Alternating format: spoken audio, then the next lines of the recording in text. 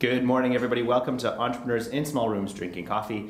I'm your host, Rob Kennedy, and we're here with Jeremy of Wattage. Hello. Hello. I like the Twitter handle, Wattaggio. It's very Italian. So why don't you tell everybody what Wattage is all about? So Wattage is an online platform that empowers non-technical people to build sophisticated electronic devices without them needing any electronics know-how. So it's very simple, all drag and drop. Build something in the browser and we'll ship it to you. So what kinds of things can you build? So it's if you want to think about it along the lines of like Lego, kind of modules. You're building different things using different components. So a lot of the things that you build are obviously going to be whatever you can imagine. So you've got different types of sensors and actuators, buttons, screens, that kind of stuff. So in terms of the types of things, and one of the things that we're kind of really excited about, and one of the things we're going to be releasing when we launch is the podcast radio. Mm-hmm. It's I like it already. Yeah, exactly. It's a kind of a modern take on an old school radio. So it looks like a Dieter Rams designed little device that sits on your desk. It's got a speaker, it's got a screen, a couple knobs, but instead of flipping between the radio stations, the AM FM stations, you're flipping between podcasts. So the idea is that you can kind of put this thing in your home, turn it on, and not have to worry about bringing out the app, trying to find the stuff, trying to download it. That kind of stuff. So you could build, things like that. You can build. We've got a lot of musicians that have been shown some interest in building custom controllers, mixing boards and kind of things for MIDI controllers and stuff. So very highly customized, very personalized, interface for the computer. That they're really excited about. Home automation stuff, games. We're building this physical game that kind of like an old school take on or a modern take on an old school game of kind of lots of knobs and very physical type of game instead of a touch screen or your console. I can't play iOS. I know I've run app companies. I can't play iOS games where there's the virtual. Right. It just feels wrong. Well, maybe I'm just old and I don't know. It's the lack of tactile touch, right? You want to be able to feel the things. I think it's one of obviously why console gaming is obviously still popular. Is that you being able to hold that control in your hand is great. And for us, we just love the idea of really giving people the ability or the power to build physical stuff, because traditionally building hardware is very difficult, right? It is, and you need soldering, and you need to know schematics and electrical engineering, which is tough. It's a mix of stuff, right? So if you're building electronics, if you want it to be programmable or interactive in any way, you need electronics. So you're either using things like Arduino or Raspberry Pi, or you're having to then build out custom stuff, soldering, that kind of stuff. But if you want to wrap it up in a beautiful box of some sort, you then need to know how to design stuff in CAD. You need to know how to not just design it, but then get it made. And if you're making one, that's one thing. If you need to make more than one, that's a whole other thing. So that's the problem we want to solve. We want to give people the ability to express themselves through hardware without them having to be electrical engineers and industrial designers and worry about supply chain and manufacturing. Well, even today, to your point, if I wanted to make a radio, if I wanted to completely manufacture it myself, either I'd find bits of stuff lying around, or I'd 3D print the casing, and then I'd have to know software development to write the whatever, the UI and whatever, plus the soldering to wire the button to the. It's very complicated. It's not trivial, even though it's kind of been democratized. To a certain degree, anybody can do it now. It's much cheaper than it used to be, but it's not trivial. I think you look at things like Arduino, Raspberry Pi, from an electronic standpoint at least, it's making it easier. I don't think it's actually necessarily made it easy. So you've got, in my experience in the past, having personally bought Arduinos and tried to make stuff, only to realize that, wow, this is a little bit more difficult than I anticipated, and those things are sitting in boxes still at home. Yes, everyone has. I have an Arduino sitting in I should do something with this. Right. I think a lot of us have these kind of grand ideas. Can they donate them to you and then build them into their? What we're trying to do is not even, so you wouldn't even require those types of things. You shouldn't have to worry about what type of electronics are inside or how that stuff works. Instead, what we're doing is focusing more on what you want it to do, right? When it comes to a radio, you're all right, I want a screen, I want a speaker, I want a button. That's it. I want it to be this dimension. That's pretty amazing. So without knowing the plumbing, I or my mom could go onto, it's a web app. is what you've Yeah, got. correct, yeah. And drag the bits in, and then you guys figure out how to interconnect these things? So our software takes into account how it all like interconnects behind the scenes. So the plumbing, as you said. So the interface that you have. There's no person saying, okay, I need to solder this to this. No. There's a software that's Yeah, so there's kind of three aspects to it. There is what we call the product builder. So that's the web app. That's the browser-based thing. The interface that the user has is all straightforward. It's all drag and drop. The idea is that it's as simple as possible, so you don't need to worry about anything that's going on behind the scenes. Our software then takes into account, like, okay, so you've added this button. How big is this button? How much space does it need inside? How much power does it require? Buttons don't really require power, but if you had a screen or a speaker or something along those lines, it's figuring this stuff out we're as you taking go. all that stuff into account. And building out the physical model to account for the space. So if Yeah. you need a screen, it needs to be a little bit bigger. Yeah. So if you have a power supply speaker, needs to for be bigger. instance, Yeah. the speaker requires some space, so the cavity needs to be bigger. We take that into account as well. So when you add it, everything gets a little bit larger to accommodate. Inside, we're figuring out like how things are all mounted, how they're positioned. Again, like how all the electronics are interconnected. So that's the first part of the product builder. Inside are all these modular electronic components. So these are they're literally like Lego blocks. They all plug and play. It's a custom brain. It's essentially Arduino based right now. Probably not going to be Arduino based forever. Or at least we'll have some options to kind of to expand that out. Arduino's open source, so you kind of. And we're going to open source all of it. Yeah, we're going to open. I don't really see any downside for us to keep all this closed. Like we really want to work closely with the community to build out the functionality and the components and all the behavior and all that stuff. So we're going to the chipset, you mean? Yeah, we're going to open source Cool. as far as we stand. As far as the decision we have today is that it'll all be open. So that's a plan. So all the electronic components are all modular. So our software is basically saying, all right, you've added this button. That button corresponds to this physical part. You've added this speaker. That speaker is this part. And then when you hit buy, we manufacture it. So it's being created using laser cutters and 3D printers, predominantly laser cutters right now. So our software figures out like, all right, like here's all the components that need to be made. We're making them locally, and then we ship it out to you. So it's going to be sold as a kit on day one. So when you get it, you'll have to put it together. But it comes with nice, beautiful instructions, and it'll be think of it along the lines of the IKEA for hardware. I was going to say, but not with an Allen key. Yeah, no, and like really confusing instructions. You might need an Allen key, but it'll be really straightforward, and the instructions. So will be nice. so let's take a step back because this is a relative. When did you start the company? So the company was founded in February of last year. Okay, fair enough. And we've been working on it since about April. I think was like we officially kind of dove in and started working on it. Okay, so it's kind of officially it's got its first birthday, but in earnest, not quite yet. It's not a very old company. So you didn't start doing this. In fact, you were just talking before. Are you running services companies? That's before? correct. Yeah. So do you want to talk about like your past? So you started off just doing fancy consulting, or what did you do? I don't know how fancy it was. So I was previously a partner at a company called Teehan & Lax. We were a design consultancy here in Toronto. I will proudly say probably one of the best in North America. We did, it was great. We did client service work for, we designed interfaces, we designed experiences. It was all software, all digital experiences. So web apps, obviously like mobile apps, browser-based stuff. We worked with a variety of companies ranging from Google. I was in South Korea a fair bit. Oh yeah. Working with LG on their latest Android handsets. So that's the type of stuff we did. So I was there for 6 years. And then prior to that, I have about 19 years of experience doing, again, design consultancy work for a variety of companies over the years. So for those just tuning in, this is Entrepreneurs in Small Rooms Drinking Coffee. I'm Rob Kennedy, and we're here with Jeremy of Wattage.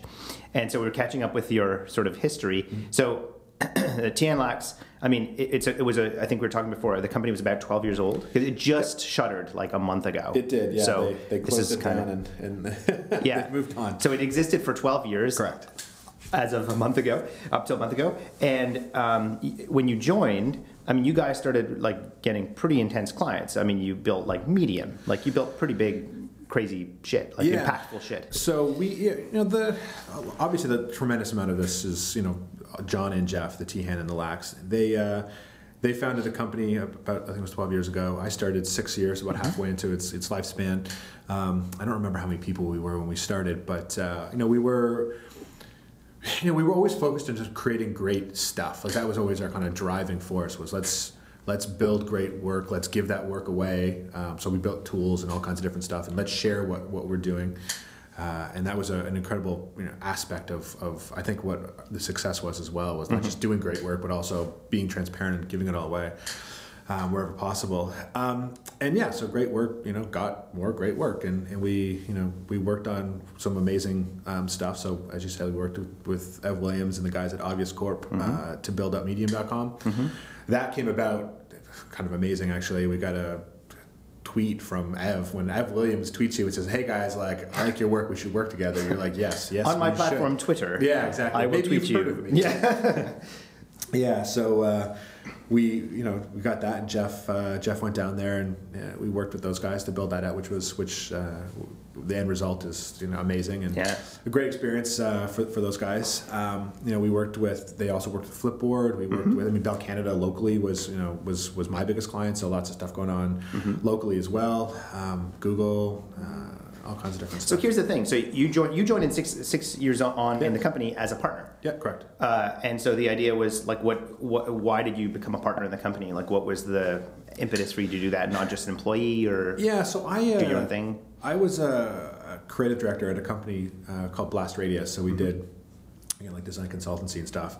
And I got to this point where.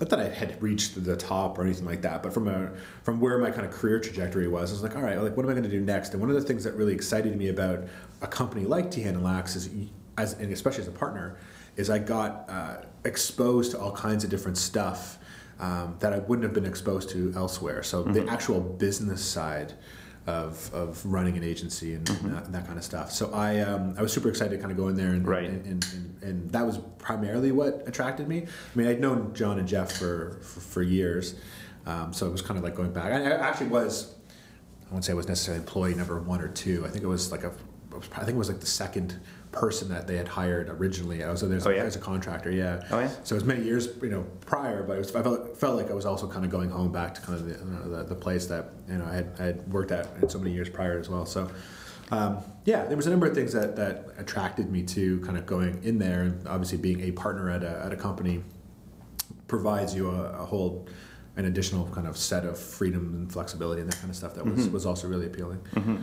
And then so like you're moving along, you're building this business, it's growing into something quite substantial. And you're like, because I have this theory that all services companies want to be product companies. This is just my conspiracy theory in the world. I don't, it's funny. I don't think that's necessarily, I don't think that's inaccurate. I think that there's internally, and I found that Tihan and Lax was probably more of an extreme than other places where we never really fit with the other agency world. We never felt like marketers were our people. We never we'd read Strategy magazine or marketing or whatever, and what was covered and what they would say just never resonated with us. Right. And on the flip side, the startup community did, and not that we were trying to build product necessarily or kind of go out of our way to do it, but we always seemed to fit more in that space. We seemed to our hearts were always there. And over the years, we definitely tried to build stuff.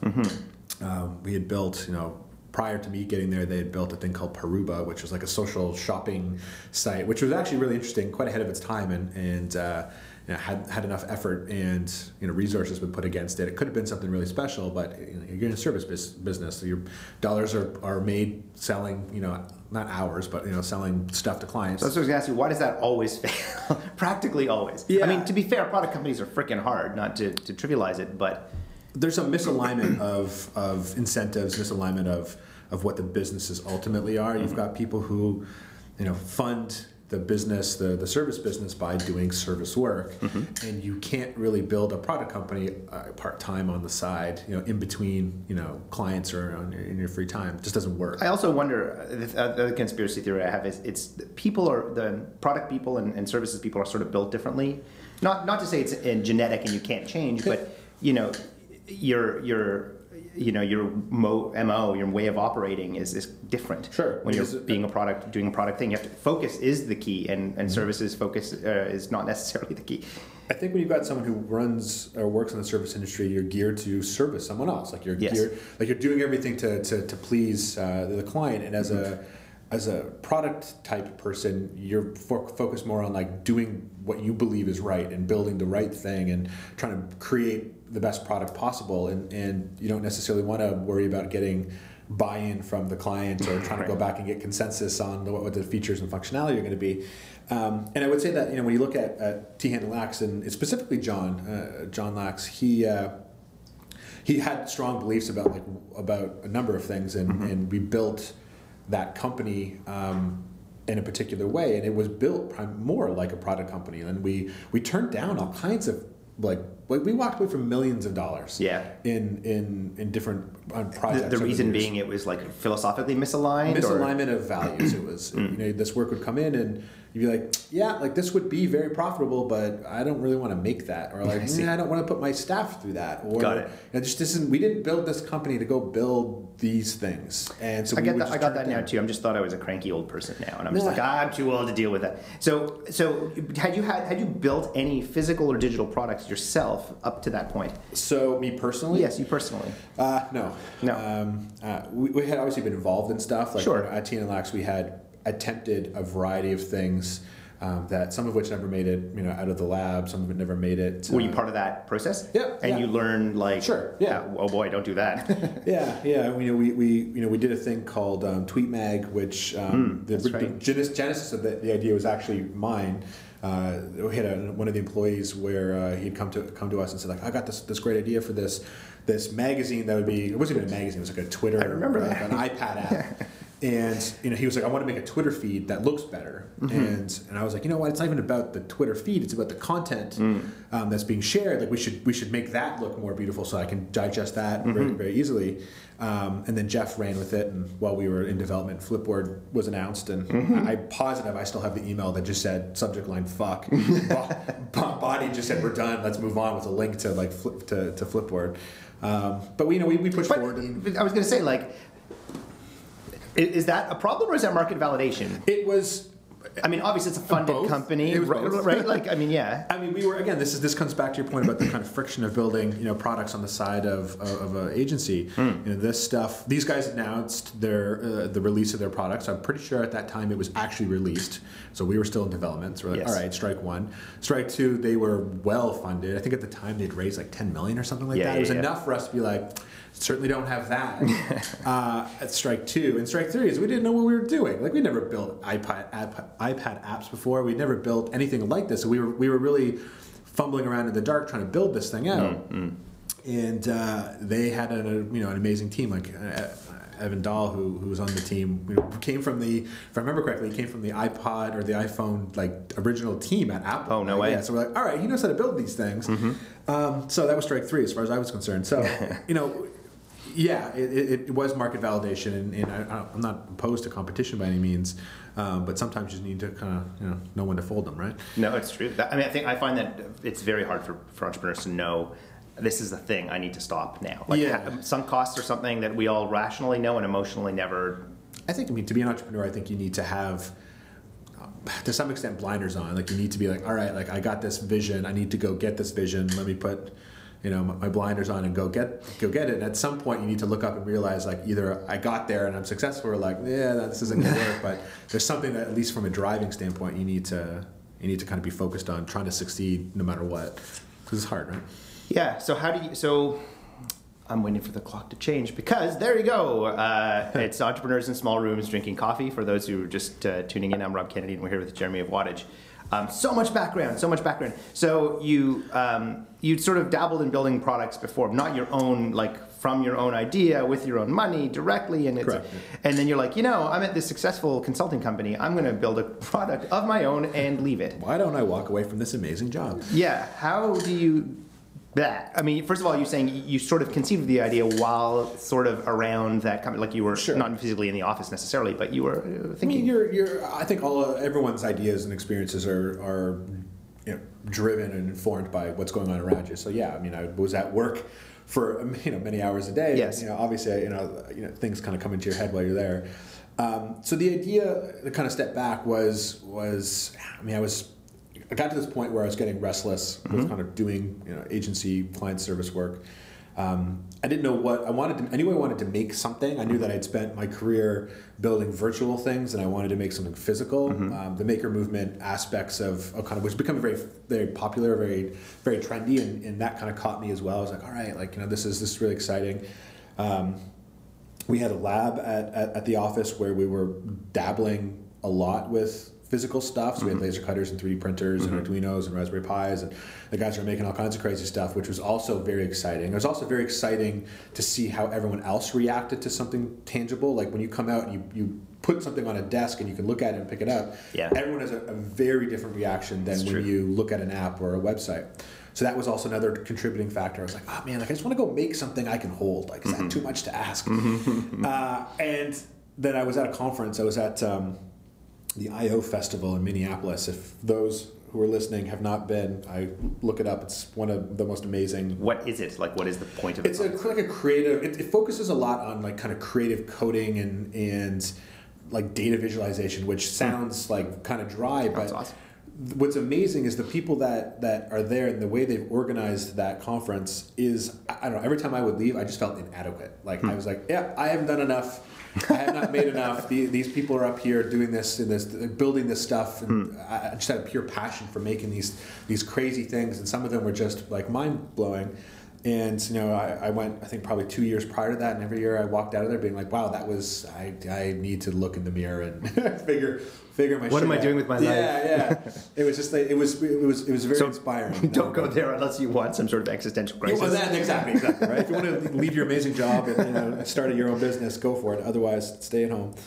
And yes, that's what happened. So I was sitting in one of the talks and watching someone talk about her business and what she was doing, and I kind of had this moment. I was like, wait a second. It was all about kind of democratizing, electronics and making things easier for people. And I was, you look at the way people are solving these problems today, things like Arduino and Little Bits and those types of things. It's about making it easier to build the actual electronic, like the circuit, right? Like let's focus on the hardware and teach people how to solder and teach them the basics of all the electronics, and let's solve that aspect, which I think is great. Like I don't want to undermine it or say that there's not value there, but it's like the horseless carriage. It's like do you know what I mean? It's like if you would have, that saying where if Henry Ford or whatever. Totally. So it's like you could make that easier, or you could think about actually what people want to do, and they want to build electronics. They don't care about soldering really. Yeah. They want to make something cool. And that's where the idea was ultimately born. Is for me, I was like, all right, like I come from the software world, so it's like, why wouldn't we use software to solve this problem? But B, I was less interested in how all the kind of bits went together, and I was more interested in what the end result was. I want to create this thing. I don't care about everything that has to go into making it, which sounds ignorant to some extent, but I was like, all right, I don't have enough time personally to teach myself all these facets of all these things. I just want to get the end result. And we're like, well, could you not abstract away all the complexity of building this stuff using software? And that's where this kind of light bulb went on. So you didn't run away from something, you ran towards something in a sense. Sure. You were primed to do something, you just needed that sort of thing the catalyst to make you want to run towards it. Yeah, that was the kind of spark. I was like, oh, interesting. You had this idea, you're like, wow, could you do this? Let's figure out if you could do it. And kind of like a moth to a flame, I was like, maybe you could. I just kind of kept going, getting closer to it. And did you have the skill to do that kind of stuff, the plumbing bits? Me personally, yes. No. So what did you do? Did you just go home and call up people and be like, listen? So my co-founder now, my business partner, he was literally sitting right next to me, and while we were sitting here watching this thing, I kind of leaned over to him. I'm like, do you think you could do this? And he looked at me. He's like, dude, you're fucking crazy.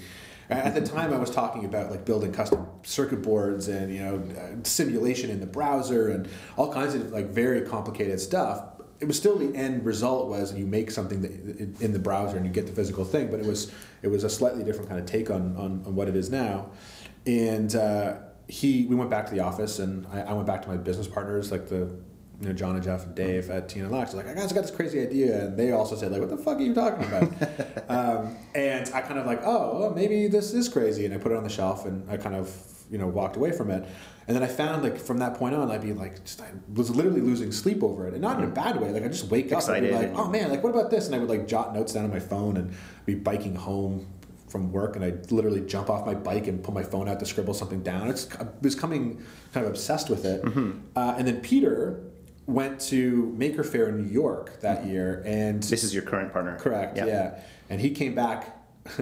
It's funny. He came back from Maker Faire, walked to my office, closed the door, and he's like, "You're right." And I'm like, "Dude, I'm right about what? Like, what are you talking about?" He's like, "I saw this talk," and I'll butcher what he heard, but essentially it was, the 18th century was about the mastery of electricity. The 19th century is about mastery of power, and this century is really going to be the mastery of matter, like really people being able to take control of physical stuff. And he's like, there's just so much that's going on around that, from 3D printing to I think particularly 3D printing. Is just the excitement around it has been around that idea of taking control of matter, being able to create something digitally and then it comes out of a machine, you can hold it in your hand. And the problem with it is that none of that stuff is programmable. And if you believe, what like Mark Andreessen says about software is going to eat the world, that you look around you, like everything that you have today has got some sort of circuitry inside of it, and increasingly the Internet of Things, everything's going to be connected to the internet. Printing a piece of plastic that you can't program doesn't really fulfill what the future looks like it's going to be. And that was another kind of factor in kind of what excited about us about this was like, wow, you could realize that vision of creating something digitally and getting it physically, but it's also programmable, and it can be connected to the internet and has behavior, and it can respond and update and change. So how do you do this? So you're like, okay, there's a way to go about figuring this out. Like you think that this is an actionable thing, and you quit a pretty lucrative job. Is that based on like both of you, I guess, or all of you? Had you had anything to show for it at that point? Or you're like, no, I'm just going to pursue this idea. I'd spent enough time thinking about it that I felt like I had a pretty good idea of like how it would come together. But you hadn't like built because here's the thing, like the current thinking in startup land is this sort of, you build an MVP, a minimum viable product.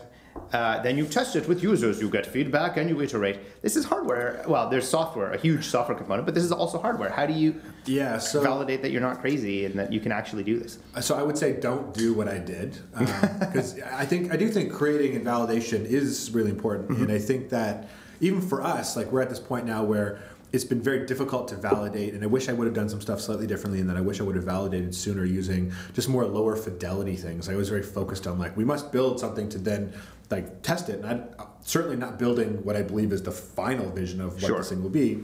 I do think that we are building as much of a minimum viable product as possible. From a validation standpoint, I wish I would have even gone more minimum. So what do you think the need was, that like people don't get it unless it's a certain amount of stuff, and you need to build that maybe the web builder thing? Yeah, exactly. And people won't get it unless I build the web builder and they can feel it. So here the challenge with us is I can't really point to something and be like, oh yeah, we're just like that, but 10 times better. Right. Because we're trying to create something that's entirely new. Like there's this idea of creating like mass customized electronics and empowering non-technical people to make stuff it's new, it's different, and that's one of the reasons why I was so excited about it.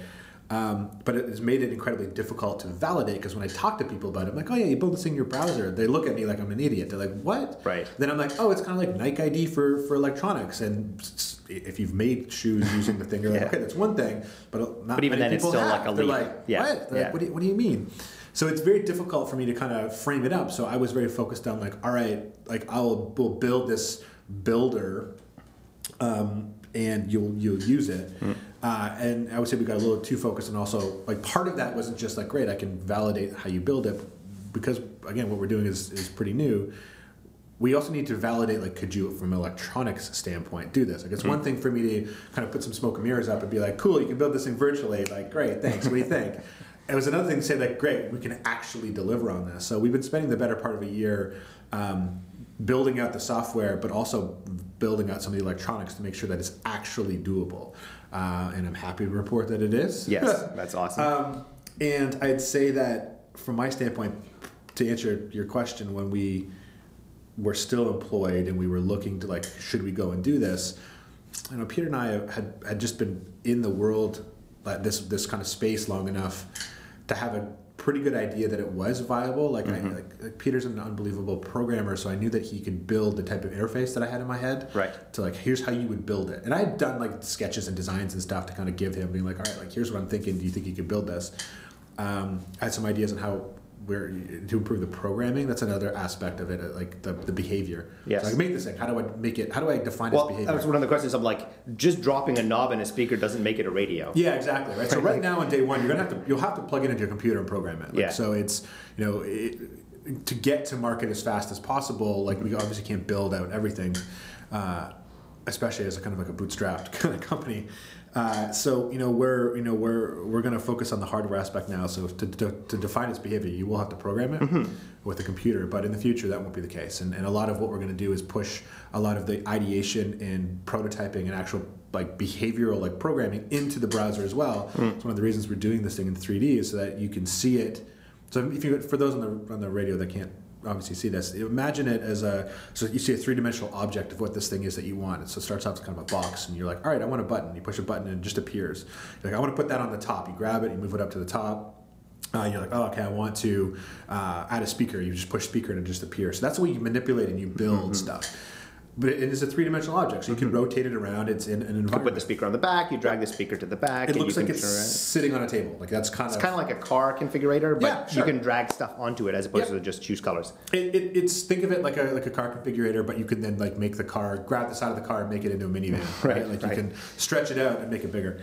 The next step for us would be like, all right, well, when I add the button, like what happens when I push it? Why can't you push it? It's a three-dimensional 3D space. Yes. Like, can I push the button? Can I turn the knob? Can I define its behavior and then prototype it in this kind of simulation? And that's one of the things that we're really excited about kind of getting to is you'll be able to like not only build it, but also bring it to life in the browser as well. Pretty cool. How do you avoid like, so you were saying that like you're in a place where it's a technically difficult challenge, right? So the software is hard, the manufacturing is hard, all that stuff is really hard. And what I've also seen with a lot of technology startups is they get obsessed with the technology. You have a bunch of engineers. What do? You engineer stuff. Yeah. How do you make sure, again, that you're like not building for you and that's it? So we, again, this is part of where I wish we'd have done some stuff slightly differently. We did some like kind of paper prototyping with groups of people. Be like, all right, like we had enough that I could kind of put it up and be like, all right, this is the way it would work. Imagine this. All right, here's look at this paper now and like, Right. how would you, what might you build and what might you assemble and kind of give them the building blocks. And so we kind of validated some stuff through those exercises to get a sense of like, would people create stuff this way? We have, over the last little while, just been kind of ramping up. We're going to release a beta. So we have for those that are listening, if you go to the website, so it's wattage.io. If you sign up for updates, the email updates, we're going to be reaching out to that group in about a month to say, hey, like come and play with this thing. You won't be able to buy anything yet, but we want to start getting it into the hands of people. You're going to get a guy who's going to keep suggesting that you do like a Small Rooms branded Probably. thing. Don't know who it is, but it'll be like awesome. And we'll do our best. Spam. It's cool. We've got about 1,000 people that have signed up already, and yeah, we're going to open it up to them and let them play with it. So, just out of curiosity, you said looking back, what would you have done differently to short circuit some of the pain that you went through from the user validation or creative process? I probably would have just opened up sooner, and I think we would have pushed some stuff up and got it into more people's hands sooner. Well, I was going to come to that because you were, and I still am not kind of clear, you were stealth until like a week ago or 2 weeks ago or something. You were like, we are a stealthy thing that does magical stuff. And then you sort of laid the cards out on the table, but you're still stealthy, and I'm not really sure what's the stealthy part. It's funny. I don't know if I've ever referred to us as being stealthy. I think we haven't like when we put a website up, it wasn't like I was like, all right, shh, we need to be quiet. Right. It was more, let's just focus on kind of building out some of this initial stuff first. So I put up, we put a site up that said some very abstract, vague shit that a lot of people were like, what are you talking about? But it had more to do with us focusing elsewhere. Yeah. And I believed quite a while ago that we should be far more transparent and start just talking more about what we're doing. I mean, obviously my my background at TN Lax, that was a lot of the success of that business was based on being transparent. Plus, it's not like I can walk up and build a 3D configurator radio. I realized that a while ago too that the even in software that's really hard. I know that was an old thing in the startup world, which is like, can't tell you my idea, you'll steal it. It's like, good luck, take the idea, steal it. I've never been shy about talking about what we've been doing and showing what we've been doing, primarily because it's very difficult for us to do it. I mean, I can only fathom someone coming and trying to like rip it off because there's so many pieces that need to come together in a very particular way, and I see only more benefit of us revealing and sharing more. So it wasn't. I wouldn't necessarily say this was like calculated as like, all right, we need to be stealthy to this point and now launch. I'd say to some extent, like we're kind of still making the sausage, and we're like, all right, here, take a look, guys. So you're kind of exposing as you can articulate it more than it's a conscious hiding. Totally. I think we've got something to a place that's not even polished, not even designed, to be honest. Like there's all kinds of stuff that still needs to be done, but it's functional enough that I think people could use it. We had. Again, to come from a transparency standpoint, had spent a lot of time kind of focusing on like fundraising, kind of going out and meeting with people, and one of the challenges we had was investors are like, all right, what is this thing? Like, how's like it's new? Like, I can't point to this new market, even though we've got a lot of data that shows that this is a trend that I think will be very big. The idea of like kind of mass customization and empowerment and building stuff physically.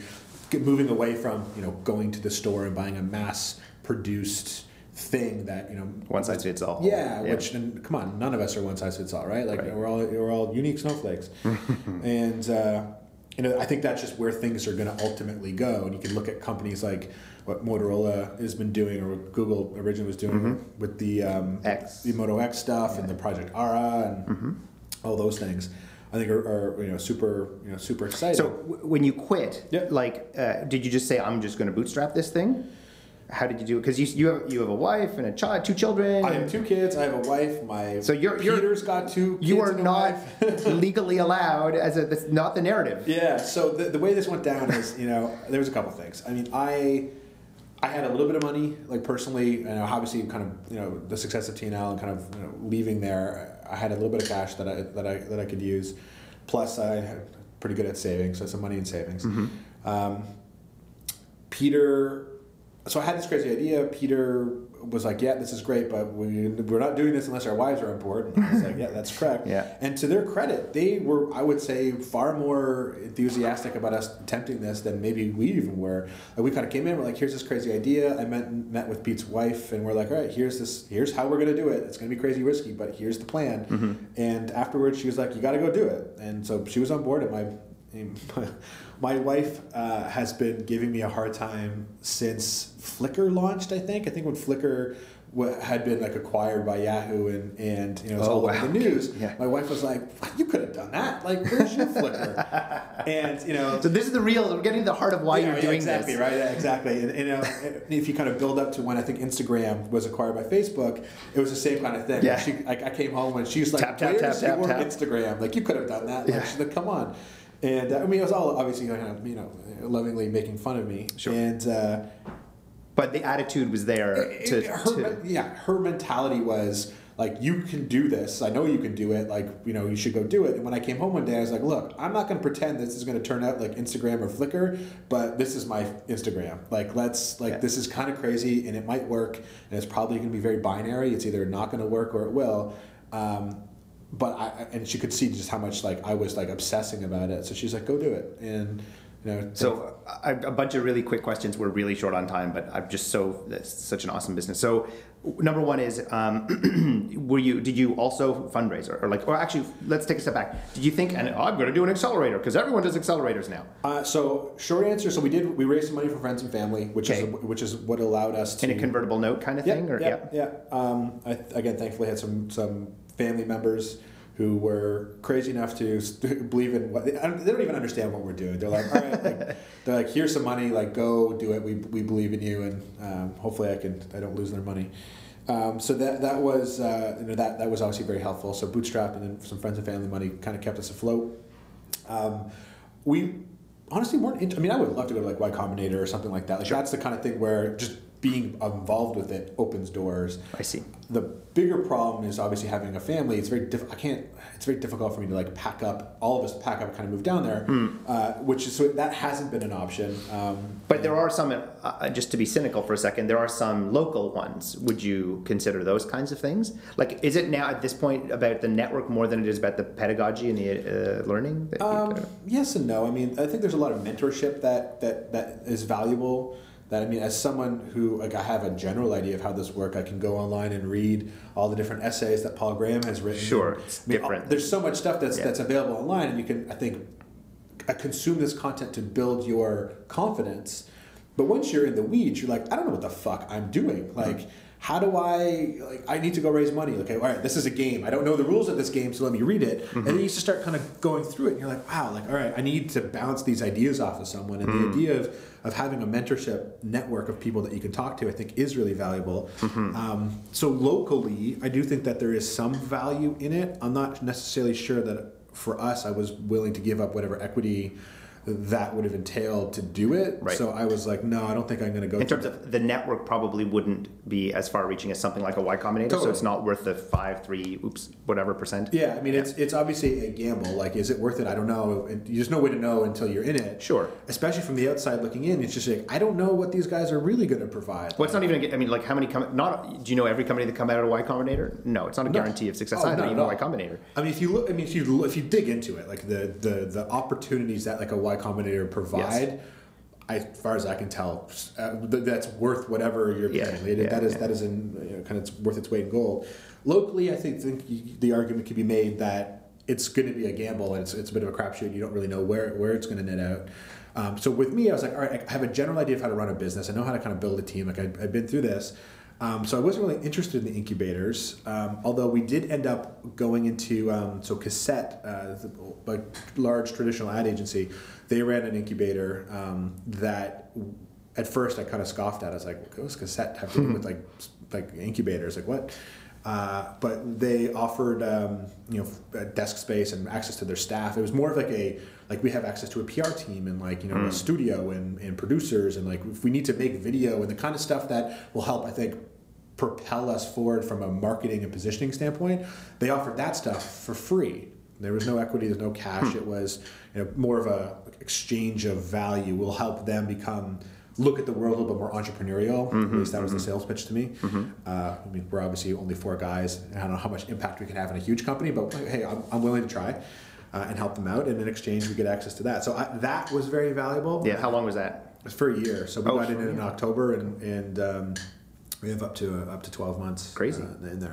So that's been great. So we're in that. So that is an incubator that we are participating in. But the traditional, other ones that are around, we have kind of just it's not a fit for us. So how do you we're way over time, but I'm just curious. How do you know what to do next? You're in the middle of so right now. Correct me if I'm wrong. You're in the trenches. You've got the prototype. You've sort of got the engineering. Yeah. I think I've seen you. I think you showed me once the little plumbing. So you've got the board. And you've got some semblance of the fact that people want this thing. Yeah. So what we're going to do is to really raise around, to do what we're doing. We need to raise money. I would love to think.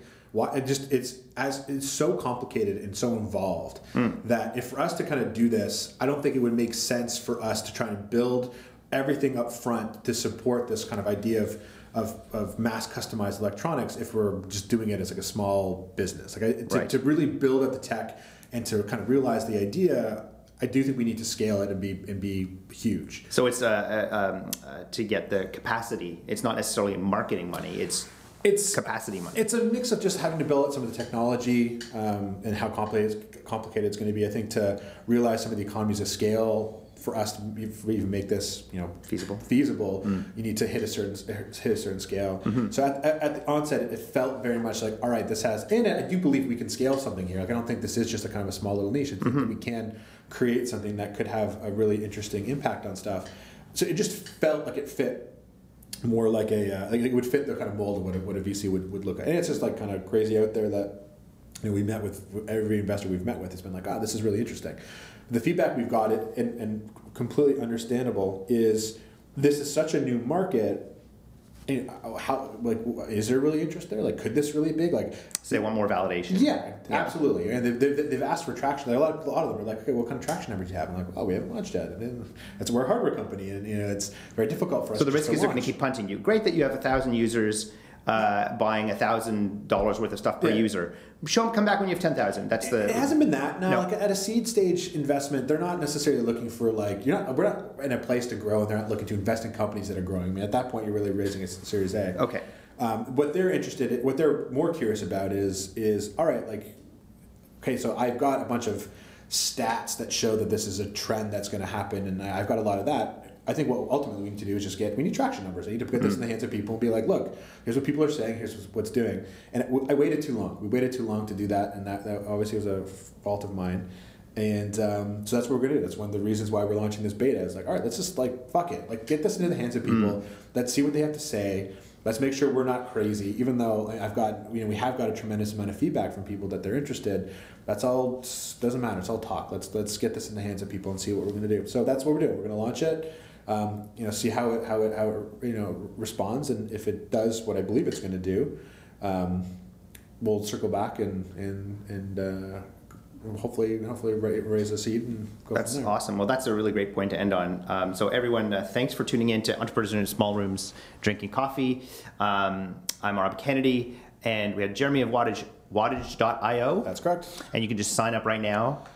Just go to the website, sign up, and you'll get an invite within hopefully the next month or so. Yeah, exactly. So if you go check it out, the website goes into a little bit more detail about like how it works and what's going on. Simple sign up, and we will be sending out invites in probably about 4 weeks or so to get people signed up. Cool. Start using the beta. Love it. If you got feedback, if you've got ideas, if you want to know more about it, I'm happy to chat as well. So find me on Jeremy Bell on Twitter. It goes out actually with the show. Your Twitter handle, so you can just follow us. Yeah, so if you want to follow us or ask me questions or whatever, I'm more than happy to chat. Cool. And thanks very much for the working group for hosting us, and thanks to Nick Kuhn for producing. And see you, we'll be in the Valley next week, so we'll have some startups from down there to talk to directly. So the audio quality will be crappier, but the startups will be different. Thanks everyone, and see you then.